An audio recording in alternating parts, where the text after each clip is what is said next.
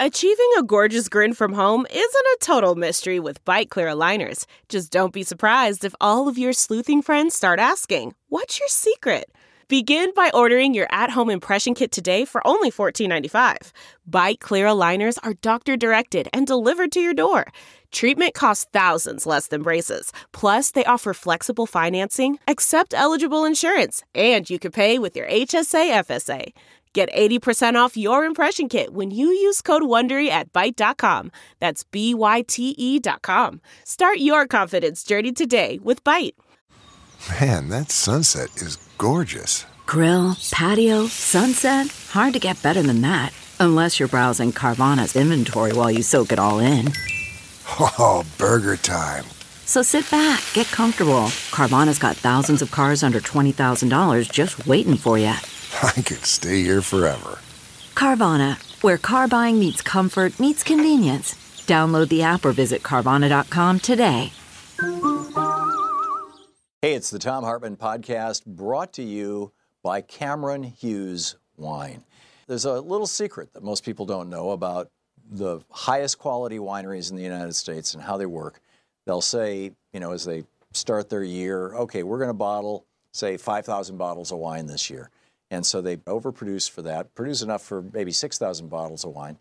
But, they've sold 5,000, they're ready to get 5,000 out. And so that's basically all they do under their own label. And then when they're done, they've got casks of wine left over that haven't been bottled. Cameron Hughes contracts with some of the very best vineyards in America to take that essentially surplus wine.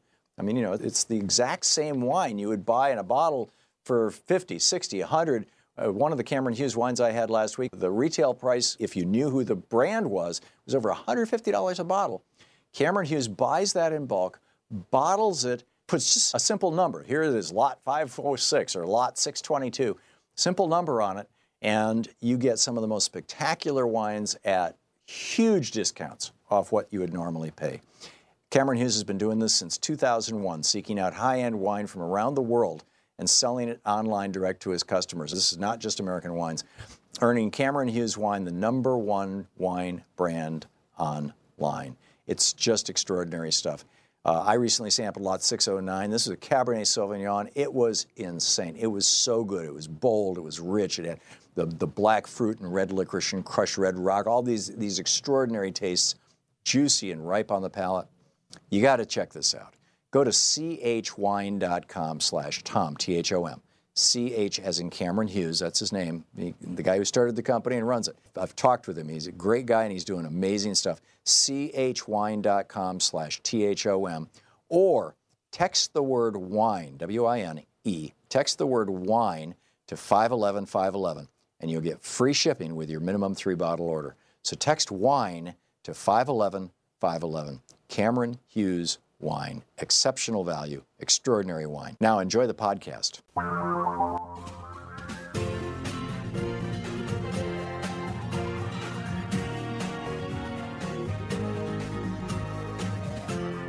This is the Thom Hartmann Program.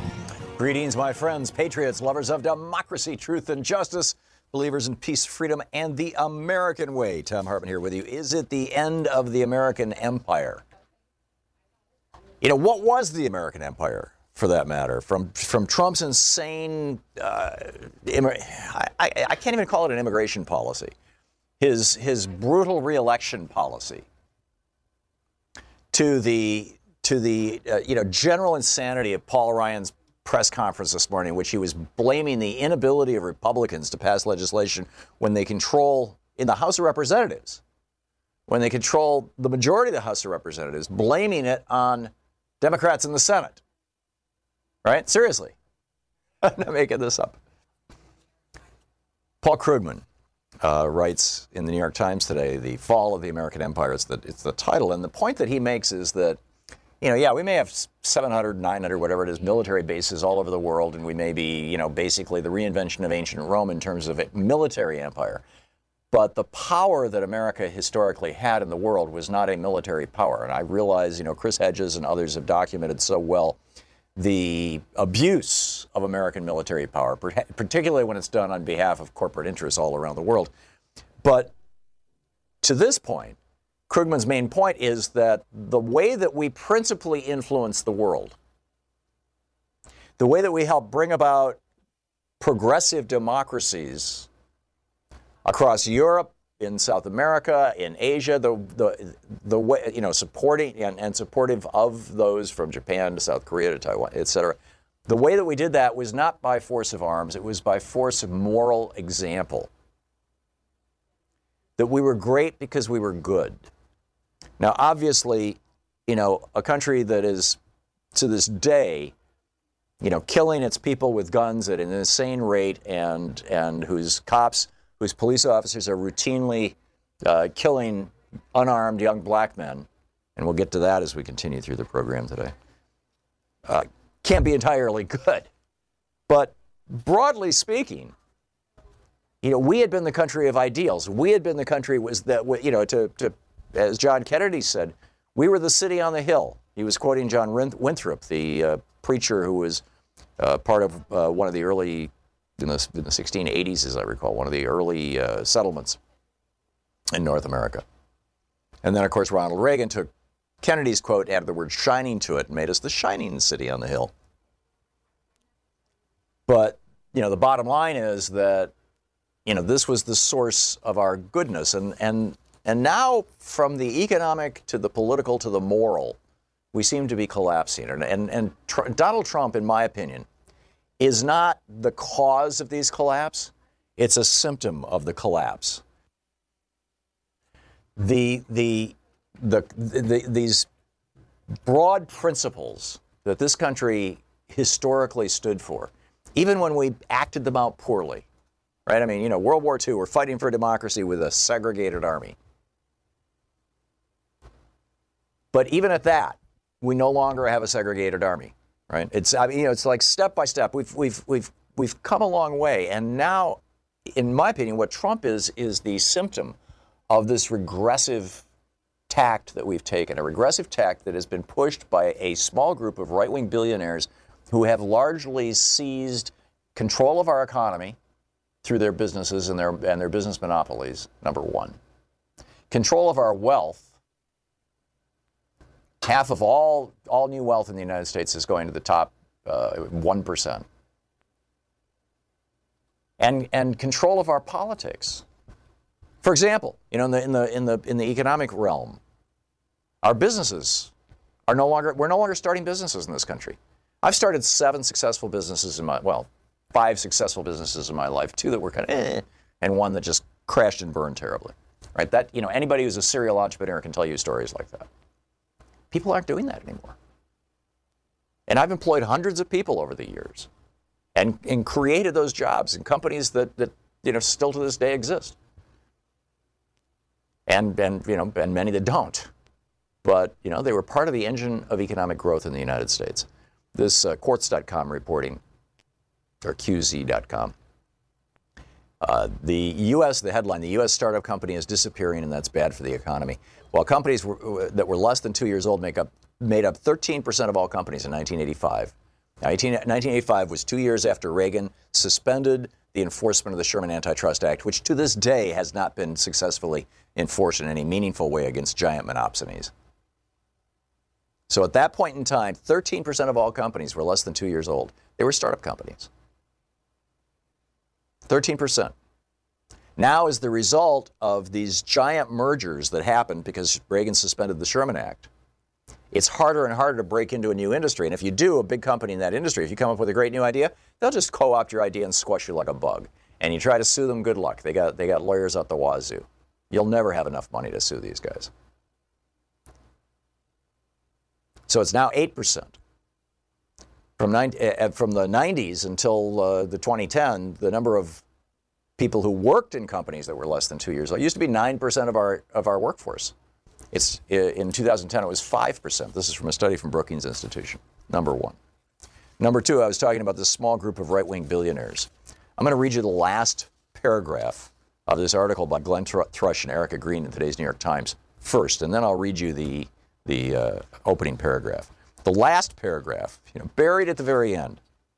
Administration officials said the blueprint for the plan was a 2017 list of reorganization recommendations produced by the Conservative Heritage Foundation.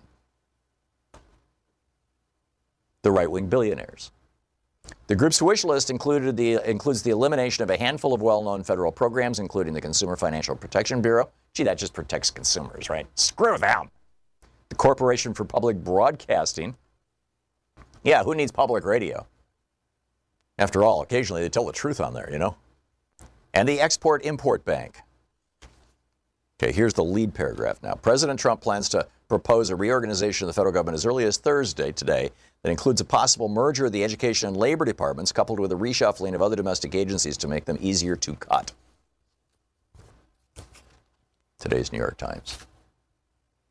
And even more broadly speaking, I mean, we used to stand for at least, hey, you know, we believe that every country should engage in trade in a way that works to their benefit. And other countries can protect themselves from that by having laws and policies and tariffs and whatnot that protect them.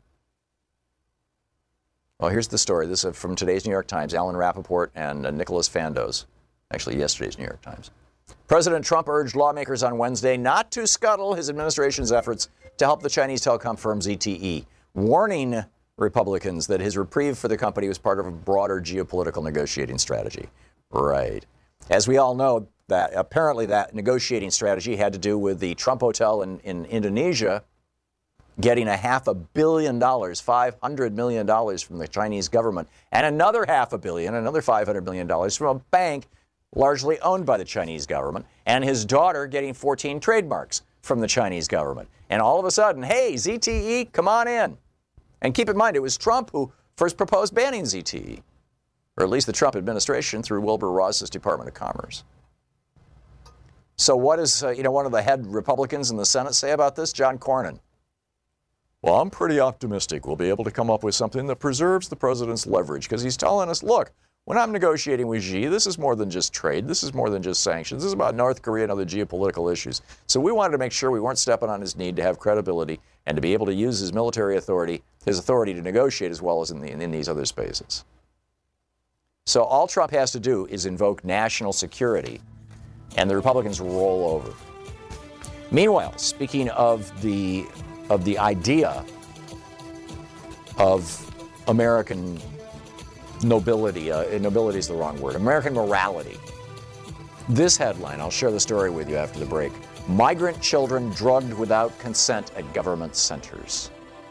And it's actually worse than the headline sounds. This is the Thom Hartmann Program. Is Trump the symptom of the collapse of America or the cause? I'm of the opinion that he's the symptom, but what do you think? And welcome back. Josh in Abington, Virginia. Hey, Josh, thanks for watching Free Speech TV on the Dish Network. What's on your mind today?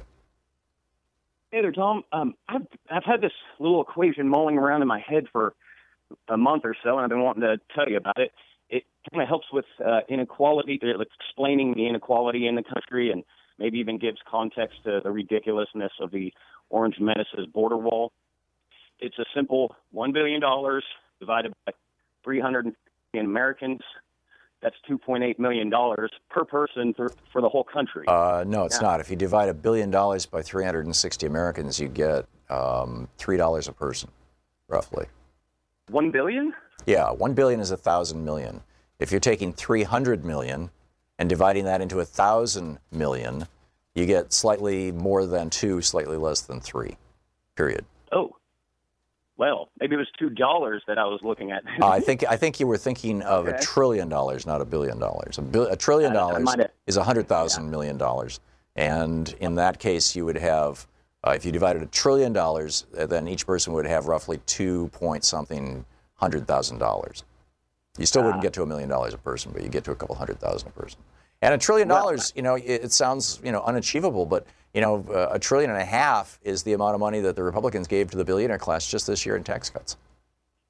Yeah, not to mention what they put into elections instead of just paying their taxes. Yeah, which would have been, or just even actually helping people with it, or reinvesting it in their companies or what have you. Anyway, I'm sorry, I messed up my math. Maybe I put a couple extra zeros in on my calculator. It surprised me, and I just thought it might be a reference, but still the border wall is really unachievable with all the eminent domain problems that would go on for the decades also.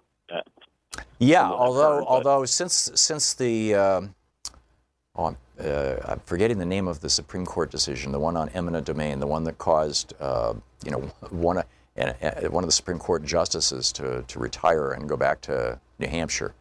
But that case was it was a pretty big deal. And the Kelo case. Thank you, Sean. Right? Yeah, the Kelo case. And since the Kelo case, the ability of the government to exercise eminent domain has been radically expanded. Now, this arguably wouldn't specifically deal with Kelo, because what Kelo said was that government could take property from individual property owners on behalf of a private company, if what the private company was going to do was going to be of substantial benefit to the government and the community. And in the case of Kelo, it was tearing down some low-income housing and replacing it with some upscale apartments, as I recall. And they said, hey, you're gonna raise the property values. That's going to be a good thing. But broadly, as a consequence of that decision, eminent domain has just become much, much harder to fight, because they expanded eminent domain so much that when you would fight it just based on government issues, like, hey, I don't want my ranch taken to build your damn wall, your ability to make that argument has been diminished.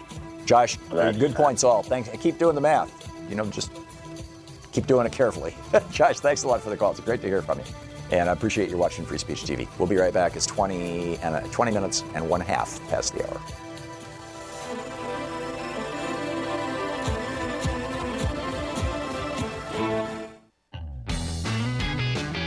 Talking about the collapse of America, basically, or at least the collapse of moral America. There are many of us who are fighting this. I am fighting this. You are fighting this. There are many of us who are trying to bring America back to its senses, to bring America back to reasonable policies, to bring back America to egalitarian policies, and to expand those policies. And many of us are absolutely horrified by the stuff that America is doing right now. This from today's Huffington Post. The article is titled, "Migrant Children Drugged Without Consent at Government Centers, Court Documents Show." Staff working on the behalf of the Office of Refugee Settlement are routinely drugging detained child migrants with psychotropics, that's psychologically acting drugs, without their parents' consent, according to legal filings. One child cited in the lawsuit reportedly taking nine pills in the morning and another 7 in the evening without knowing what the medication was. The lawsuit, the memo says ORR, that's the Office of Refugee Resettlement, ORR routinely administers to children psychotropic drugs without lawful authorization. When youth object to taking such medications, ORR compels them.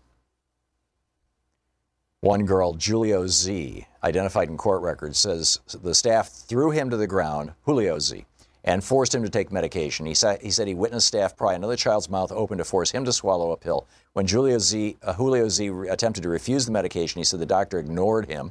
They told me if I did not take the medication, I could not leave, that the only way I could get out of Shiloh was if I took the pills.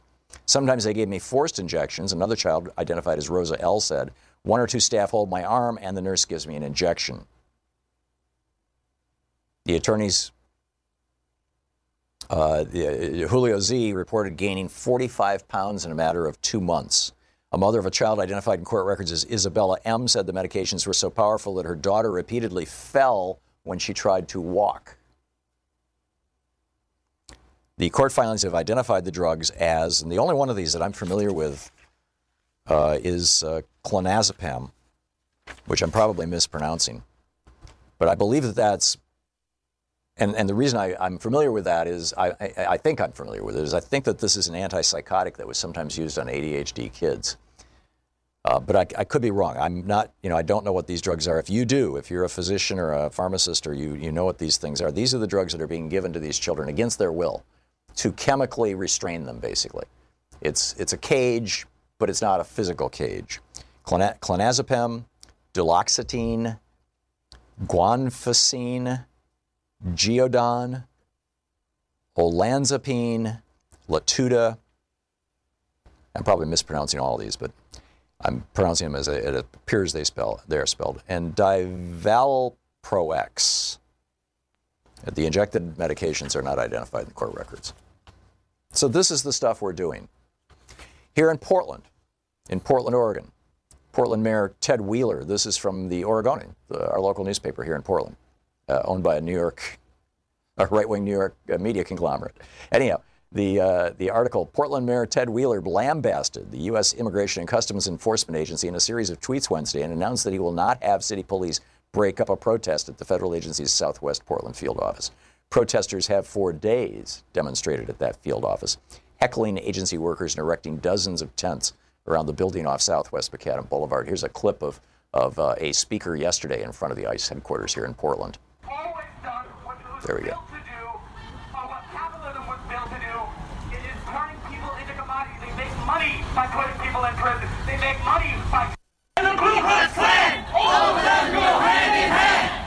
Yeah, so there you go. You've got, protesters, and the protests actually shut down the field office. And in an incredible moment of irony yesterday, the people in the field office tweeted out, "Would you please let us out? We want to visit our families." This is ICE, right? Meanwhile, unarmed teenager Antoine Rose shot 3 times in the back while fleeing police. If you're watching, you can see the video on the screen. 17-year-old boy in East Pittsburgh is dead after being shot 3 times in the back.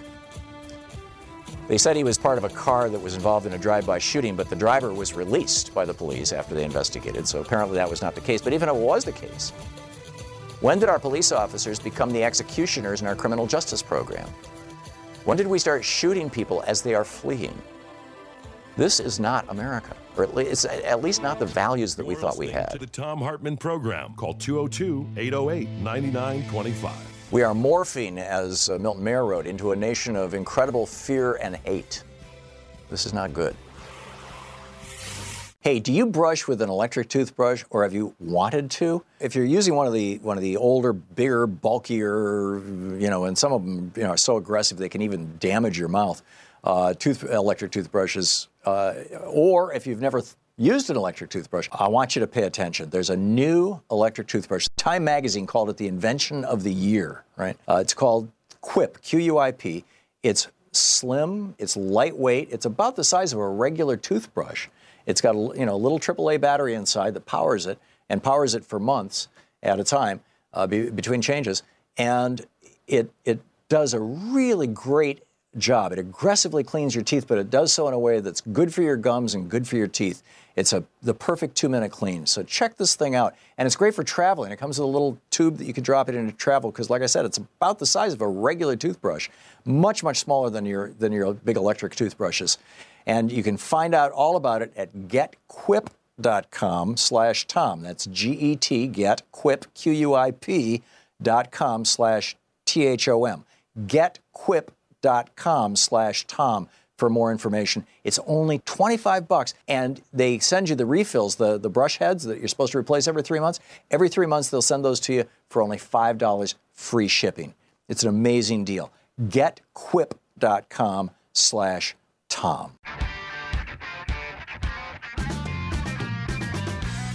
Welcome back. Thom Hartmann here with you. I just shared with you a story about how some of these children in detention are being drugged. Let me add to this. This was a piece by Laura Clausen over at the Daily Kos. The headline, Immigrant Teens Beaten and Shackled Naked for Days at Virginia Detention Center. A 15-year-old from Mexico, held at Shenandoah, is the name of the detention center, for 9 months, recounted being restrained with a bag over his head. Quote, "They handcuffed me and put a white bag of some kind over my head." This is a sworn statement from this kid, 15-year-old. "They took off all my clothes and put me into a restraint chair where they attached my hands and feet to the chair. They also put a strap across my chest. They left me naked and attached to that chair for 2.5 days, including at night." Immigrant teens beaten and shackled naked for days at Virginia Detention Center. Keep in mind, this is the president who thinks that torture is just a fine thing, that Abu Ghraib was I don't know if he's specifically spoken about Abu Ghraib, but certainly Guantanamo is a marvelous thing, should be expanded. We need to send more people to Guantanamo, says Donald Trump. Reginald in Houston, Texas. Hey, Reginald, what's on your mind? Hey, Tom. The Slave Patrol police departments came out of the slave patrol when they set up the patrol for fugitive slaves. Absolutely, in the South, yes. Absolutely. Less than 2/3 of a person, they were dispensable property. And I think it's been indoctrinated and nated into the psychic of the American police force that was indoctrinated up under that slave patrol organization. And, I was listening to Seymour Hersh the other day, and he was talking about, we're in 76 countries now, and committing, I say, atrocities and just having occupations.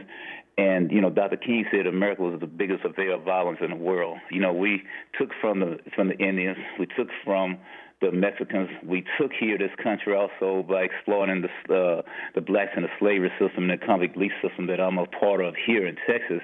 We're taking a lot. If we don't want people to terrorize us, we have to stop acting like terrorists. And we are the ones who implemented the nuclear weapon. We're the only ones to drop the nuclear weapon. We want everybody else to put their weapons down. And then once they do it, we may do like they did in Iraq and Libya. We'll go and invade them, because they don't have weapons or whatever. Then we'll turn around and don't even give an excuse, an apology, an investigation while we're doing it. We need to put our weapons down. If we don't want to be terrorized, we have to stop acting like terrorists and be about peace and the Prince of Peace. Yeah. Yeah, very well said, Reginald. And this is the original sin of America, is the genocide of Native Americans and the genocidal and torturous imprisonment, enslavement of Africans who were brought to this country as well by white Europeans. And we have to acknowledge that. We have to acknowledge that the largest genocide in history was not committed by Adolf Hitler. It was committed by a series of American presidents from George Washington through up until the murder genocide until early 20th century, maybe Woodrow Wilson's administration, and the taking away of children in Indian schools was going on right up until the 1970s in the United States. And this is the history of the United States. We need, Tom, and also, down here in Texas, we are struggling for jobs here, and I wish they would get those people green cards, Tom, so that they would have fair representation for work, because our employers here prefer to use undocumented instead of people who are documented, who have to use e-verification and TWIC. They don't want to use that, and that's how they're exploiting the immigrants by paying them substandard wages. Well, and we have a workforce that is aging too, but in classic economic theory, I mean, you go back to David Ricardo and his book on wages from 1819, I think it was. And he pointed out that as the workforce gets smaller, wages go up. But right now, what we're seeing is that the workforce has gotten smaller, in part because people are aging out of the workforce, in part because people are just giving up in discouragement, and in part because immigrants who are a part of our workforce are being pushed out of the workforce and are fleeing the country. But wages are not going up, and that indicates that we no longer have anything that would have resembled what David Ricardo would have referred to as a free market economy. Instead, what we have is an economy controlled, and thank you for the call, Reginald, very well said. We have an economy now that is controlled by giant corporations, and a body politic now that is controlled by a handful of very, very wealthy right-wing billionaires. That's where we're at. And those two things, I claim, have led to the moral collapse of America. And that is leading to the actual collapse of America. Jesse in Miami, you have some thoughts on this, Jesse. Yeah, hi, Tom. Yeah, I'm just trying to look at it really simple. When we say we would like to take politics out of money, I think we need to reverse it, take the politics out of money, because everything we've done since Jesus Christ warned us about the politics of the money changer up until now. When you have drugs, psycho drugs given to kids, what's the politics of it? To make money or something like that. So to say take money out of politics is really confusing people, because most of us think that look at money as like, it's a tool, it's an object, it's an idol. Right. And it's really lifeless. We are the prime force behind what we do with that tool. Yeah. So we need to take ourselves out of the money to really justify the way we live. So that's kind of the way I see it. Yep, I absolutely agree, Jesse. And most people don't make that connection. Everybody knows the phrase "get money out of politics," right? We all know that we've got legalized bribery, but the politics now, which has been captured by money is now helping those people who have money to get more money and preventing people who don't have money from getting any money. And that's really what's going on. Very, very excellent point, Jesse. Thank you for calling and making it. Al in Beverly Shores, Indiana. Hey, Al, what's up? First of all, most of those drugs that you mentioned are Wellbutrin-esque phenothiazine derivatives. So they are, well, wait a minute, phenothiazine. That's, Wellbutrin, I thought was a SSRI. Are these all antipsychotics? Right. They're antipsychotics. So they basically turn people into drooling zombies. But the thing I wanted to talk to you about, and you're kind of going around the edges of it, is take what we have now and the economy the way it's going. And, I've read your book, The Crash of 2016. Let's superimpose the crash of 2016 onto this. Oh, boy. Also, I want to point out that in many states, they're now depaving roads. They have these huge machines that they drive down roads that have lots of potholes. They take the asphalt, they grind it up, and they spit it out as dirt roads. Right. It's being done extensively in Michigan, among other states. Yeah, particularly around the Detroit area, where we're seeing depopulation, and they don't have the money. And it's if they do have the money, the state certainly has the money. The local communities may not. But under emergency management, under these dictators that have been appointed by Rick Snyder, this is, again, part of this whole neoliberal agenda of destroying local control, destroying democracy, and replacing it with autocracy, with autocratic rule, with the power of the billionaires. Dave in Federal Way, Washington. Hey, Dave, what's up? Hey, not too much, Tom. I think you're 100% right. And as a matter of fact, I say it all the time to Trump supporters that I'm talking to. Trump is a symptom. He's not the problem, And I always have to tell them, I don't even know Trump personally, okay? So I certainly don't hate the guy. But I just wanted to add to it. Recently, I've been paying attention to, John Kelly. For instance, there's a report, it's anecdotal, granted. That You're talking about the president's chief of staff? Yes. Okay. The president's chief of staff, General Kelly. He is spending midday at the gym, supposedly, and he's telling people inside that, hey, if Trump gets impeached, John Kelly's saying his conscience is clear. He did everything to prevent it. And then even as recently as this morning, I was listening to Paul Ryan, and really the fate of this republic as it stands is in the hands of the Republicans, whether we like it or not. Yep. The problem is they are not acting like Republicans. Long story short, Republicans should be telling Donald Trump, hey, this is last call, fella. I mean, I'm not saying you have to go home, but you can't stay here. That's what they should be doing, but they're not. Well, a few did. Jeff Flake and Bob Corker basically said that to Trump, and now they're not even running for re-election. Well, what worries me is that Trump does have some advisors that are eventually, at least I believe, that are eventually going to come to the realization that what they need is a war. What they need to focus everyone's attention and to keep their evolution to fascism intact is a war. Right, and they're going to have that war, Dave, I predict, in Iran. It's going to start in Iran, but see, the corporations of China and Russia, they must know that right now they have a technological advantage. Trump alluded to it with his Space Force comment. Right. Okay, they've weaponized things above the Kármán line up in outer space, and we don't have the technology to really to do anything about that right now. But in a protracted arms race, we will win. Okay, maybe. But they have. Maybe.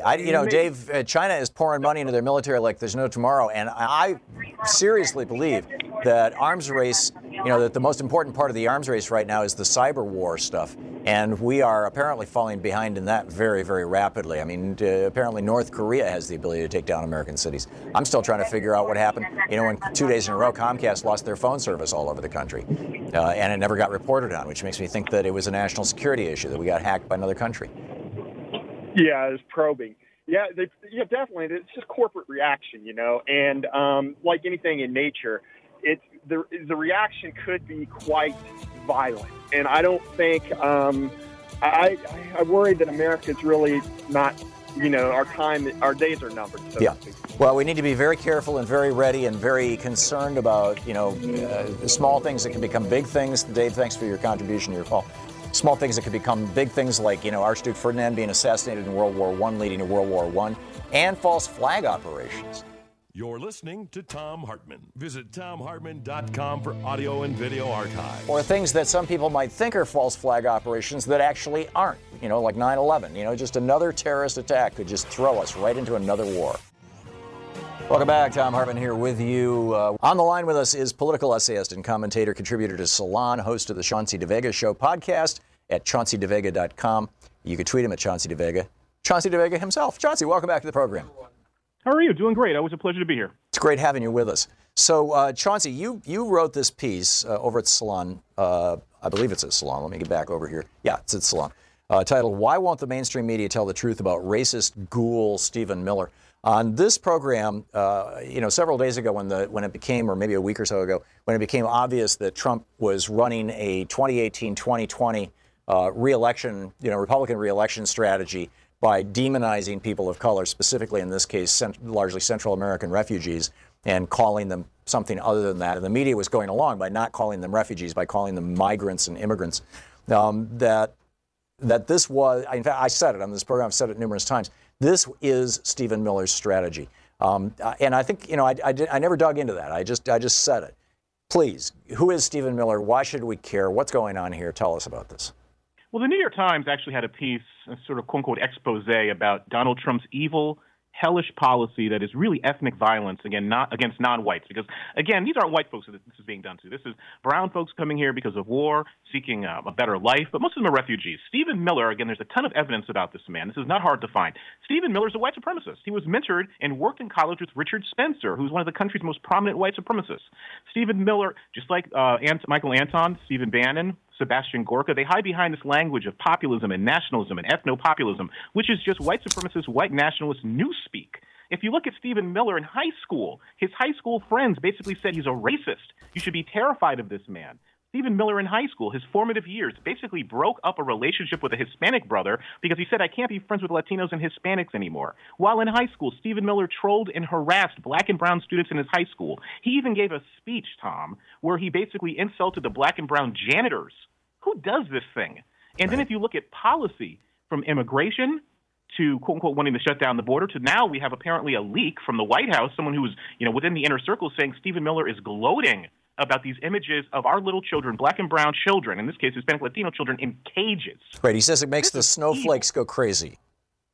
He's a professional troll. And trolling is, again, a strategy we're seeing with the quote-unquote alt-right, which are basically white supremacists and white nationalists, to assault common decency, to assault the common good.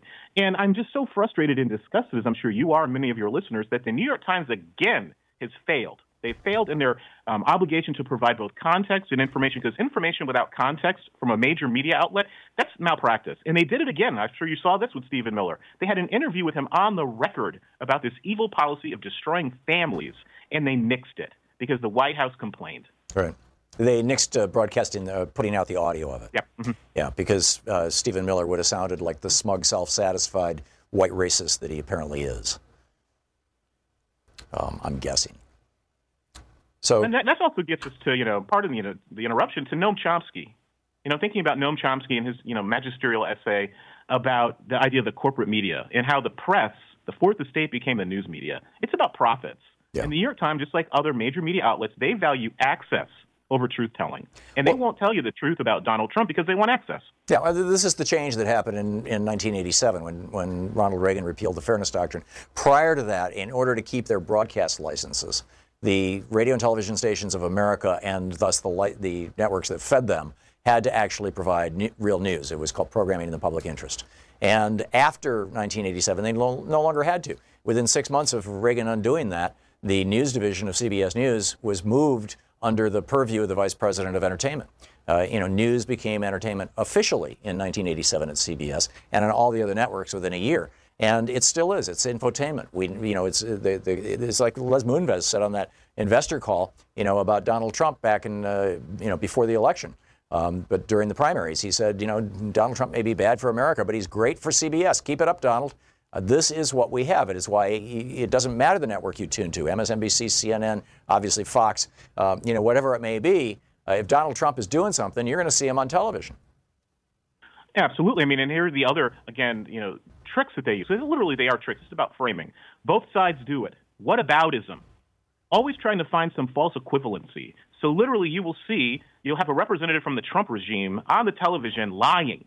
Right. And then you'll have supposedly serious people debating him. You don't debate lies. And what this does is, and George Lakoff had a great interview where he outlined how this happens, is the mainstream news media, they pick up these lies and circulate them.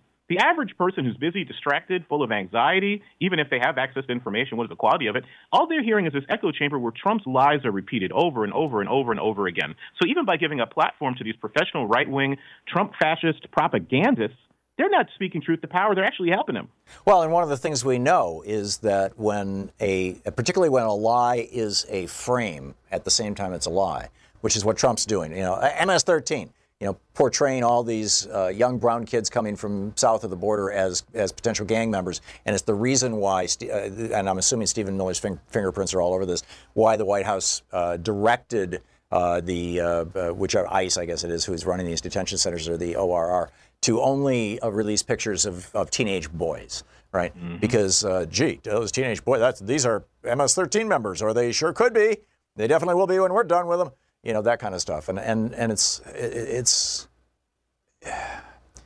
so hard to fight. I mean, it's so hard to challenge when they pick up a lie, or Spygate. Trump invented this word Spygate to suggest that the FBI had embedded a spy inside his presidential campaign, which was a lie from the beginning. But every time they repeated the word, that's all they had to do. And these guys are very, very good at this. So, well, here's another example. Goebbels would be proud of this one. Even thinking about the language that the mainstream media, the so-called liberal media, there's no liberal media in this country, it's corporate media, how, again, they're doing this evil work. So these are prison camps for children. These are prisons. Right. These are not open tent cities. These are concentration camps. There's a great piece by a scholar over at Haaretz who's written extensively about the Holocaust, basically saying these are concentration camps. Another one would be tender care centers. Right. What madness is this? These are prisons for babies. But they repeat the narrative, and they may put it in quotation marks. So they may say that Trump dissembles or the facts are in dispute. This man is a professional liar, and because he's a fascist and authoritarian, what is one of the key strategies? Timothy Snyder and I have talked about this extensively on my podcast and also at Salon.com, where I've interviewed him repeatedly, that the fascist authoritarian wants to create confusion. Donald Trump is a human chaos engine, and the chaos and the confusion is how he advances his policy. So here's something else that you probably have spoken about or shared on your show. So we have all this chaos about Trump's assault on families driven by Stephen Miller at the border. Well, while this is going on, this maelstrom, these Republicans in Congress are basically trying to cut Social Security and Medicare. Right. Where's the focus on that? Yeah, and over $1 trillion, by the way, $1.5 trillion. They want to cut almost $600 million out of Medicare. $1 billion out of Medicare, and billions of dollars out of Social Security, and put lifetime caps on Medicaid recipients, which is going to be a disaster for most Medicaid recipients. I mean, this is these are crimes against the Republic that are being completely ignored by the media because we've got this freak show going on over here. It's a really, really devious strategy. Yeah. And it's remarkably successful. And I'm sure a lot of folks probably don't want to hear this because they're so excited about Trump's fake, because it's not an executive order. This memo he issued would actually make, in many ways, things worse. Now you're locking up whole families, and it doesn't actually do indefinitely. Indefinitely. Indefinitely. We've gone from a 20-day limit to indefinite. I mean, this is going to make an enormous amount of profit for his buddies in the private prison industry. Oh, absolutely. And again, this is again where we get to the emoluments clause. We need to have transparency with Trump and his inner circle and how they're profiting from this. But again, as I said, it's going to be an unpopular opinion. Trump won. I know folks are so excited, but he won because he created chaos. He assaulted people. It's ethnic violence. And what authoritarians do, and Trump has done this repeatedly with his assault on American democracy, is they test limits. Yeah, and then they say, Chauncey, we're out of time, but Chauncey DeVega, the great Chauncey DeVega, with us. Hang on just a second, Chauncey. This is the Thom Hartmann Program. Most of his writings are over at Salon.com, but you can also go to ChaunceyDeVega.com and tweet him at Chauncey DeVega. Chauncey, thanks. Thank you for having me. Yeah, great talking with you. In the world of work, one of the most important things is one of the things that people probably think the least about until they have to sit in it, which is their chair. And the X chair is absolutely extraordinary. This is the new high-tech. In fact, they've got a brand new version. It's called the X3, the newest version of the X chair. It is comfortable, it is high-tech, and yes, I'll say it is sexy. This chair is extraordinary, and it will dramatically, consequentially improve your concentration and productivity because it's going to help your posture. And, if you're not in pain and your blood is working, flowing well, your brain is going to work well. The new X3 is quite simply the most modern, ergonomic, high-tech, comfortable office chair in the world, period. The X3's unique ATR fabric makes it feel like you're literally floating on air. And its patented split-back lumbar technology provides a cradling, customized feel that has to be experienced to believe. You need to see and feel the X3 for yourself. Go to xchairthom.com. That's xchairthom.com now to check out the X3's perfect blend of design and ergonomics. There's a lot of people, checking these out and going for these chairs. Supplies are limited, so don't wait. Order at xchairthom.com. And if you do it now, you get $100 off. That's xchairthom.com, or you can call them at 1-844-4XChair. This chair comes with a 30-day, no-questions-asked guarantee of complete satisfaction. That's how good it is. Go to xchairthom.com right now. Use the code TOM, T-H-O-M, to get a free footrest. xchairthom.com. Now back to the podcast.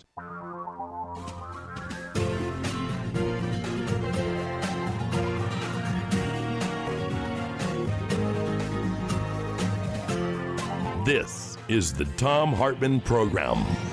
Welcome back. Thom Hartmann here with you.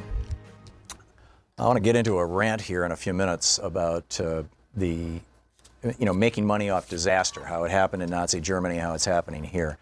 Godwin's Law notwithstanding. But first, Jeff Cohen is with us, media critic and lecturer, founding director of the Park Center for Independent Media at the Ithaca College, where he's an associate professor of journalism. His most recent book, Cable News Confidential, My Misadventures in Corporate Media. He was the senior producer of MSNBC's Phil Donahue program, founder of Fairness and Accuracy in Reporting, FAIR, co-founder of rootsaction.org. His website is jeffcohen.com. There's a new movie out, allgovernmentslie.com. You can check it out. And Jeff, welcome back to the program. Great to be with you. It's jeffcohen.org. .org. Thank you very much. And in fact, that's what it says right here, jeffcohen.org, if I said it wrong. The Democratic Party did this Democratic autopsy report that you edited. Do I have that right?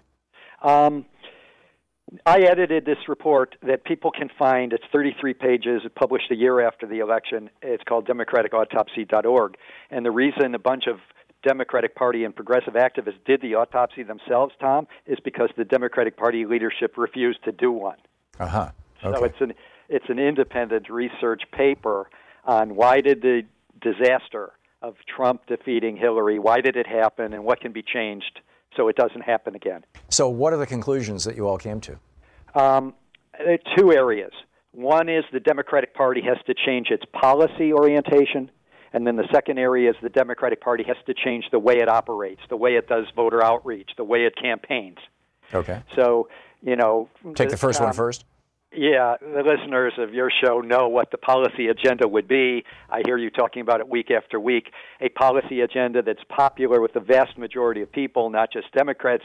It's raising the minimum wage, having health care for all, Medicare for all, enhanced Medicare for all, having free public college education, loosening and relieving people of college debt, creating green jobs programs. The policy agenda, we know that a progressive agenda is the only way to defeat a populist charlatan like Trump, and there are going to be populist charlatans like Trump coming year after year after year. And the only way you defeat a phony populist who tries to appeal to white working-class voters when he's got really policies that just are a giveaway to big corporations, the only way you can defeat that person in the policy front is with the full progressive populist agenda. In other words, the only way to defeat a phony populist is with real populism. Damn right. And that's what this autopsy, and believe me, I was an editor. It's a 33-page report. Anyone can read it at democraticautopsy.org. It lays this out with a lot of data and polling data and survey data. The second area, Tom, that needs to be changed is how the Democratic Party organizes, operates campaigns. Okay. What we found, I could summarize what they do wrong in an incredible quote from Senator Schumer, who is soon to be the Democratic Party leader in the Senate. In July of 2016, just 4 months before the disaster of Trump defeating Clinton, he said this. He said, for every working-class Democrat that we lose in western Pennsylvania, we will pick up 2 moderate Republicans in the suburbs of Philadelphia, and we can repeat that in Ohio, Illinois, and Pennsylvania, unquote. Yeah, and Harry Truman famously said, when a voter is speaking directly to that, what you're talking about, Harry Truman, who himself could be accused of being a little too middle of the road, but nonetheless, said when the American voter is presented with a choice between a Republican or a Democrat who acts like a Republican, they will choose the real Republican every time. Darn right. And so I mean, and when Schumer says, hey, we don't need the working class Democrats in Western Pennsylvania, which is basically the Rust Belt, because we're going to pick up 2 moderate Republicans, that's how they spend them in the suburbs of Philly.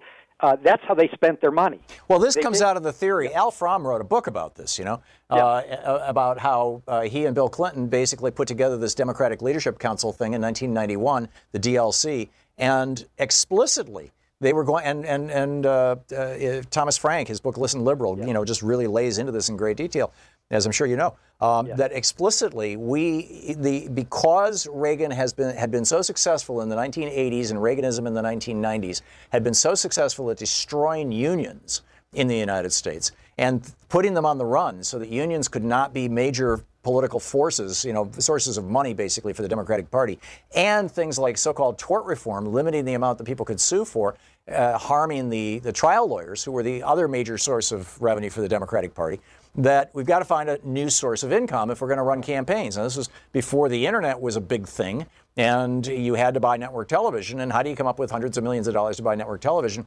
Well, let's pick some industries, some clean industries that we can get into bed with, specifically banking and insurance and pharmaceuticals. And, these are companies that, are not controversial. People don't hate them. They're not associated with pollution. They're not associated with corruption. Let's throw our lot in with these companies. They'll give us big financial support, and we'll ride to the presidency. And it actually worked for Clinton in the 90s. Yeah, it can't work anymore. Well, and that's the point. You're explaining why they have the moderate, vacillating, uninspiring political agenda. If you're going to keep getting your money from the donor class, the so-called clean industries, you can't take the positions that would allow you to compete with Trump, the actual progressive populist. Right. You can't argue that the Postal Service should also become a bank for low-income people and do away with payday lending, if you're taking money from banks, for example. No doubt. All right, so that's how they raised the money. And what the DemocraticAutopsy.org also talks about is how they spent the money. If you decide that you're going to go after allegedly moderate Republican voters in Philadelphia, if there are any left in the suburbs, that means that you're going to have these wealthy white people who run the DNC and ran the Hillary campaign. They hire other well-to-do white people to run ads aimed at the persuadables. What we argued in our Democratic Autopsy is the money should have been spent instead of spending millions of dollars to find a few moderate Republicans, if any of them still exist. What you should be spending your millions of dollars, and remember, Hillary totally outraised Donald Trump and had, by one report, 5 or 6 times as many staffers as Trump did. It's the way they spend the money. They should be spending it on mobilizing the base. They should be mobilizing African Americans and getting them to the polls, Latinos and getting them to the polls. They should be in every college town and getting young people, which is the most progressive demographic, to the polls. That's people 30 and under. But instead of spending money that way, the money, how consultants get paid, they get paid a percentage of the ads that they run. Right. So all the money goes into the ads. And they weren't using cheap ads like you could find on Twitter and Facebook. They were, or email campaigns. They were buying television. Right. So the Democratic Autopsy criticizes their lousy policy agenda, a corporate, mealy-mouthed policy agenda that didn't mobilize or enthuse voters. That's what Hillary failed to do in 2016. And then the way that the money is spent. There was a downturn in black turnout in 2016. It was even lower than the turnout for John Kerry among African Americans in 2004. There was a decline in Latino turnout. And many young people voted third party, and that has to do with lack of voter mobilization and lack of a progressive policy agenda that would get people under 30. They're by far. All that said, though, Jeff, Hillary Clinton got 3 million more votes than Donald Trump. Oh, I understand that, but it shouldn't have been close. Right. Again. Yeah, it should have been an absolute blowout, and I think it would have been. And the good news here, Jeff, is from what I'm hearing, the Progressive Caucus is growing. The Progressive Caucus is starting to have an impact. You're seeing Chuck Schumer and Nancy Pelosi on occasion picking up these talking points from the Progressive Caucus and going forward with them. I think it's slowly starting to sink in. Well, The problem and a lot is, of people are inserting themselves into the Democratic Party. A lot of progressives. Forgive my interrupting. No doubt. Activism from the base is really helping, but keep in mind these corporate forces in the Democratic Party are in a war against the progressive base. Yeah. And that's being played out. If people are interested in that battle between the grassroots activist base of the Democratic Party and the corporate forces that, hell, they make money even if they win or lose elections, the best outlet for that is, besides Thom Hartmann, is the Intercept.com. Right. And they're covering this in race after race. Yeah. The most and Lee Fong has done a race. great job, too. Yeah. Jeff, we're hitting the break here. We're out of time. Jeff Cohen, jeffcohen.org is the website, democraticautopsy.org. Thank you, Jeff. Thanks, Tom. This is the Thom Hartmann Program. Be back as I dig into my rant about the surprising companies that did business with the Nazis.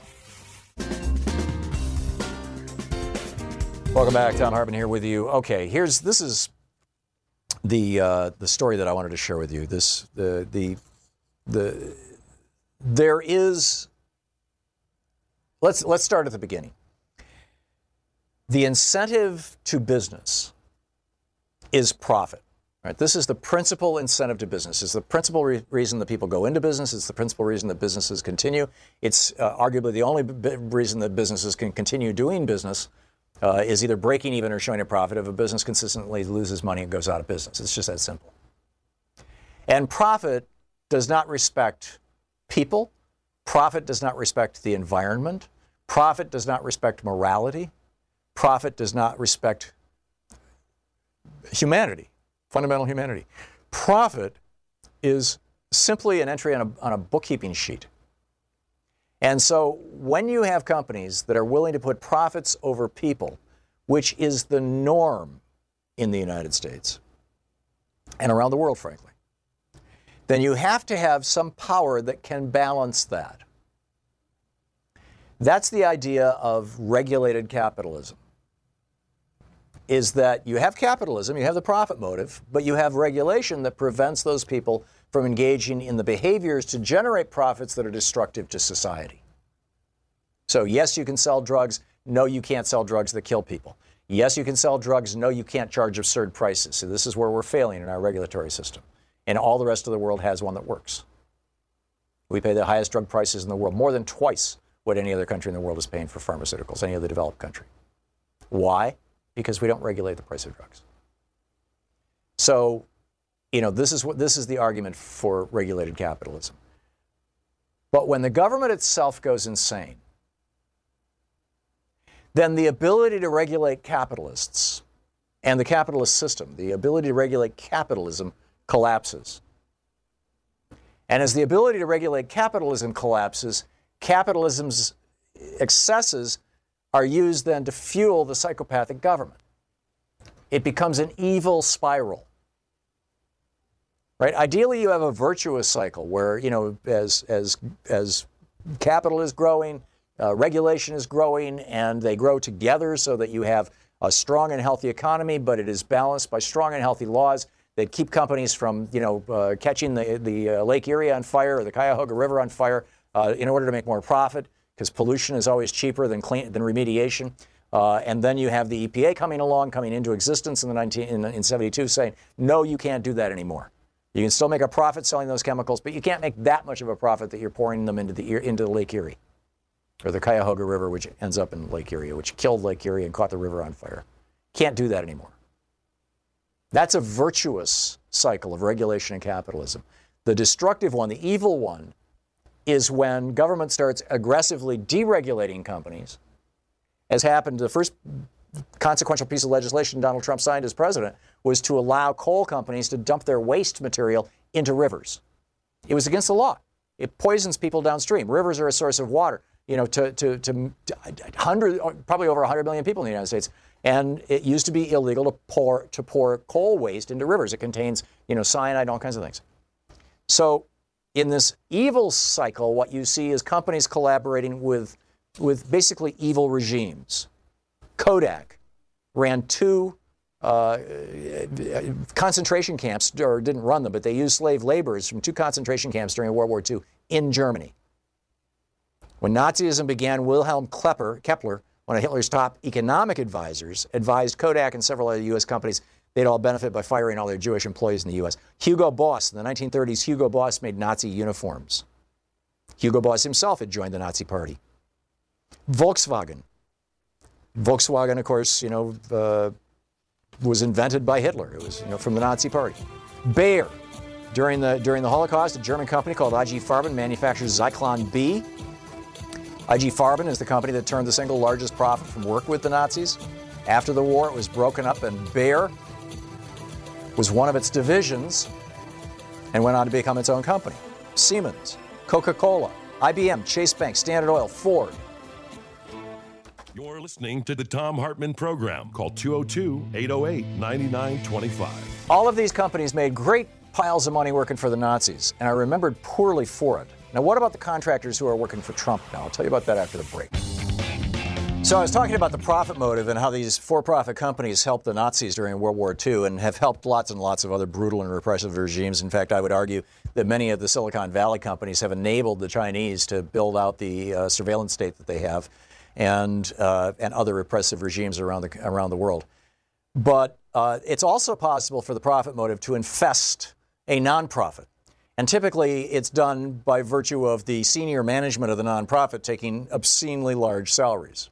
The most highly paid nonprofit CEO in the United States until most recently was the head of the Red Cross, who makes $700,000 a year. When Elizabeth Dole took that job, the Republican wife of Bob Dole, Republican activist, she raised the salary to $700,000 a year. It was shocking to a lot of people. In fact, it hurt the Red Cross for a while. But now it's still there, and it's still.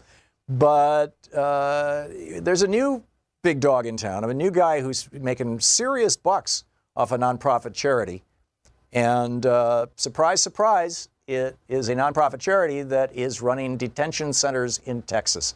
This is from a report on CNN. By reporter Drew Griffith. Calls himself El Presidente. His staff once played Hail to the Chief and applauded when he arrived at one facility.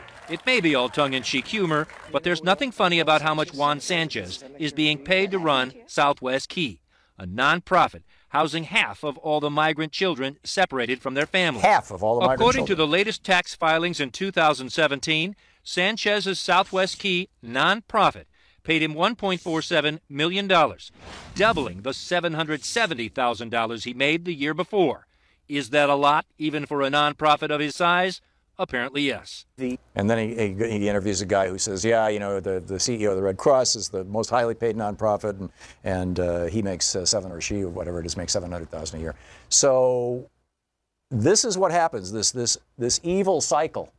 When, greedy people or, for-profit corporations, which by law have to be greedy people, go back to, Dodge v. Ford in the Michigan Supreme Court in the 1930s, when this happens. Ben in Marion, North Carolina. Hey, Ben, thanks for the call. What's up? Mr. Hartmann, yes, sir. Good to speak with you. Thank you. I'm a long-time admirer of what you do, and I wanted to inform you that this death spiral of capitalism is taking effect even in rural North Carolina. Progressives here have been demonized beyond belief. I myself have experienced being ostracized from my church. My family no longer speaks with me. And it's very hard to comprehend exactly what is happening. But progressives are being demonized all across this country, even as we speak. Yep. The powers that be have taken Mr. Trump and his billionaire handlers. I've done an excellent job. Well, this is an old playbook, Ben. Pastor Niemöller's famous poem or whatever, first they came for. You know what the first thing they came for was? I have no idea. He said, first they came for the trade unionists. And I was not a trade unionist, so I did not protest. And then they came for the communists, and I was not a communist, so I didn't protest. And then they came for the Jews, and I wasn't a Jew, so I didn't protest. And then they came for the church people, and by then it was too late to protest. And there was one or two others in there, and I'm probably mangling it, but it started out with the trade unionists. They went after organized labor. Ronald Reagan started that process. Ben, spot on. And this is why progressives need to stand up. We need to speak out. We need to take over the Democratic Party, and we're damn close to doing it. And we need to move this country forward. Ben, thank you so much for sharing your experience and your perspective with us. Lori in Pittsburgh, Pennsylvania. Hey, Lori, we have less than a minute. What's up? Okay, Tom, I've seen evil as a child. I was horribly abused by an uncle who was very powerful, sexually abused. And I'm so worried about these young girls. You know, the administration's so worried about this sex trafficking. I can only imagine what is happening to some of these girls that are and it crossing happens the to country boys and too, by the showing way. up. I'm sorry about that. Of course, it happens to boys. I'm a little nervous, and I was a little sad when you were happy. No, it's absolutely right. I think the numbers are 1 in 3 adult women have that in their past, and 1 in 6 or 1 in 7 adult men. And I wouldn't put it past. Yeah, I wouldn't put it past him with his criminal background, with his criminal connections, and his relationship with Jeffrey Epstein. Yes, exactly. Exactly my point. So thank you for your activism, and I just love your show, and I think you're doing so much good work, and we must all continue on with our work and activism. Amen, Lori. Lori, I got to run. Thank you very much for the call, and thanks for listening to SiriusXM. Whew, what a day. Sinclair is now trying to whitewash what Trump is up to. I'll tell you about that tomorrow. And, Melania's effort is, I guarantee you, going to be used wall-to-wall by Fox So-Called News, right-wing hate radio, all this other stuff.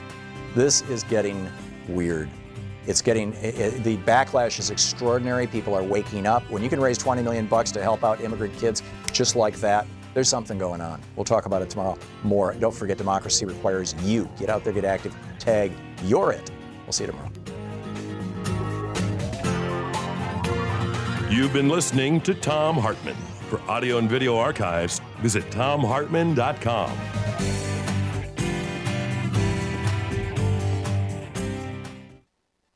Look around. You can find cars like these on AutoTrader. New cars, used cars, electric cars, maybe even flying cars. Okay, no flying cars, but as soon as they get invented, they'll be on AutoTrader. Just you wait. AutoTrader.